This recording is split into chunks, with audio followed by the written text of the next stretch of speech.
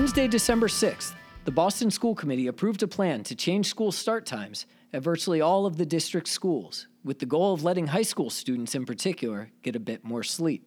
The plan, which has many elementary schools slated to open as early as 7:15 in the morning and release students at 1:15 p.m., sparked outrage from parents whose work and childcare schedules would be impacted. A Change.org petition to roll back the change received more than 7,000 signatures within a week, and a city councilor told the Boston Banner that he'd never had as much communication from constituents as he received on this issue. I'm Marty West, editor of Education Next, and this week, given the uproar in Boston and similar debates underway around the country, we thought it'd be worth replaying one of the most popular episodes in our archives, my September 2016 interview with Finley Edwards, an economist who produced one of the first studies of the effects of school start times on student learning. His evidence surely won't satisfy the concerns of Boston parents whose schedules have been thrown into chaos by the new plan, but it may shed some light on why the district is looking to make changes. I hope you enjoy it.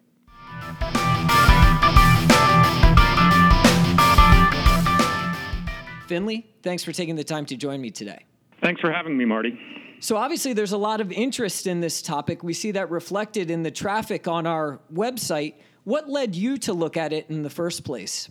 Well, Marty, I first started thinking about this idea a number of years ago, and my younger sister, Melissa, was in a situation where her school was starting at 7:30, like many schools do in high school, and she was one of the first ones to get on the bus at the morning, so she was having to get on the bus at 6:30 a.m., waking up before even 6 to get ready. And thinking back to my own experience as a teenager, as I think most of us can recognize, that's really hard to do as a teenager. So I started looking into the research to see, what studies had been done looking at this sort of thing. And what I found was that there was a lot of clinical evidence about why starting school or waking up in general too early in the morning might be particularly problematic for teenagers and doing cognitive tasks like going to school. There's just an abundance of literature looking at what they call circadian rhythms, particularly with teenagers, tied with the release of certain hormones in their body that physically makes it very, very difficult for them, first of all, to go to sleep early in the evening, and then also to wake up early in the morning. So the end result is that waking up early, whether to go to school or do something else, when you're a teenager, just is going to result in substantially less sleep. So this stereotypical image that we have of having teenagers that we have to drag out of bed, there's actually something to it. It's not just them being lazy. It's literally hard for them to go to bed early and hard for them to get up early in the morning. Yeah, exactly. It's not just a motivation thing. There are physical reasons why this is hard to do. And when I then wanted to say, okay, specifically what's the direct evidence of school performance, what I found is that there really had not been much work done looking at that directly. And what had been done directly was just comparing different schools that started at different times. And that's a decent enough first step, but it's somewhat problematic because we do have this kind of robust physiological literature that says starting school too early ought to be bad. So we also might expect that the schools that start later might be better managed or have other advantages beyond just starting school early. So I wasn't really all that convinced with the existing direct evidence, so I decided to see what I could figure out on my own. So what made Wake County, North Carolina, a good place to look at this issue? That's where you conducted your study, and obviously they had great data, but what else made the issue tractable in that setting? Yeah, so what I was looking for, I had no connection to Wake County. I don't believe I've ever even been to North Carolina myself. But what made them attractive was the particular circumstances in Wake County. So Wake County over the 6 years that I looked at, they had experienced dramatic growth in their student population. So they were opening new schools, and they were adjusting the start times of the schools within their district anyway. That made it almost a unique situation to look at this issue, because what I was able to do was to compare schools, and even better, students within schools that experienced both early and late start times. So schools that either changed their start times from an earlier time to a later time, or vice versa. And that's exactly what I wanted to do to try to tease out just the effect of these changes in start times, separated from anything else, is to look at within the same student in different years with an earlier start time and a later start time. And that would address all these issues of all these other things that we would also expect to affect student performance, but wouldn't necessarily be changing from year to year. Wake County had 14 different changes in their start times just in middle school, from early to late or late to early, over that period of time, which is very unusual. Most districts, don't have that many schools to begin with in middle school, and also their start times tend to be fairly stable. So it's somewhat unusual for schools to be changing. But because we had this large student population growth in Wake County, there was enough changes in start times that I was able to tease out the effects of those changes. So if I'm a middle schooler in Wake County attending a particular school, and in 7th grade my school starts at one time, and at 8th grade it starts at a different time, you're going to see how my performance changes between 7th and 8th grade relative to all the other students around Wake County. Is that right? Yes, exactly. And when you make those comparisons, what did you find? So I found that on average, starting school 1 hour later, so going from 7:30 to 8:30, let's say, resulted in an increase of about 2 percentile points on math scores and about 1 percentile point on reading scores. So someone who was in, say, the 58th percentile in math might go up to the 60th percentile point by starting school later. So that's not a huge effect, but it's large enough to make a difference and something we'd want to be concerned about. You also found that the effects were larger for some students than for others, right? I did. So two particular things that matter there.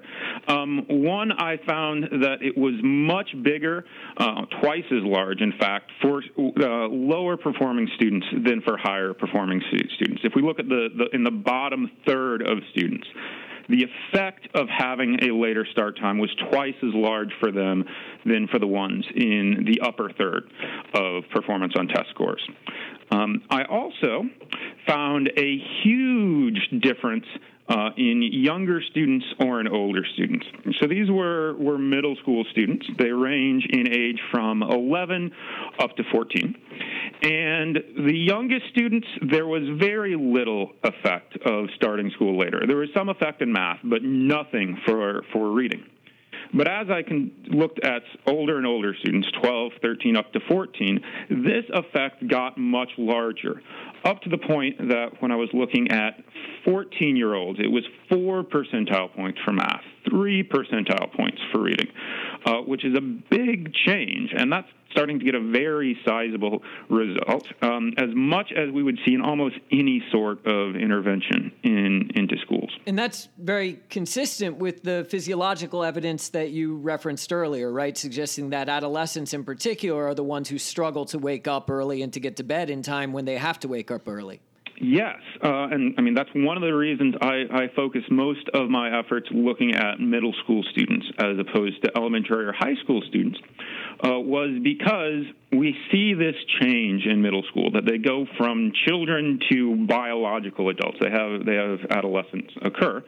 And if it is tied to these hormonal changes that the physiological literature indicates, we would expect to see exactly the pattern of results that I found. That for the youngest students that are by and large, similar physiologically to, elementary school students, start times may not matter that much. But once we get to the oldest students that are in the middle of the biggest hormonal change and full-on adolescence, that is when we would expect start times to have the biggest effect, those 8th graders, 9th graders. And the results that I find back that up completely. Now, most of the districts that I'm familiar with actually schedule school openings exactly the opposite of what you just suggested would be optimal. They tend to have middle and high schools starting earlier than their elementary schools. Why might that be the case? So I completely agree. That is the pattern that I have seen in a lot of schools, too. My suspicion is that, there's two questions. Why do you have schools start at different times anyway? And if they're going to start at different times, why is it the older kids, the high school, the middle schools, that are starting early instead of the elementary schools? So my impression is that the reason they have different start times largely comes down to transportation costs. By staggering the times that your schools start, having high schools start at 7:30, elementaries then at 8:30 or 9, they can employ fewer buses, fewer bus drivers. So you can use the same bus to service several different schools. And that can have considerable cost savings for districts, and finances are tight across the nation, so they're looking for ways to save money. That's one way they can do it. As to why it's the elementary schools that are starting later instead of high school, I think it probably just comes down to parents complaining and who's complaining louder. These early starting schools, kids that are taking the bus, they're almost always, at least a part of the year, going to be waiting for the bus when it's dark outside. I have an elementary school child. I know that I would not be happy if they had to wait outside in the dark to catch a bus each day.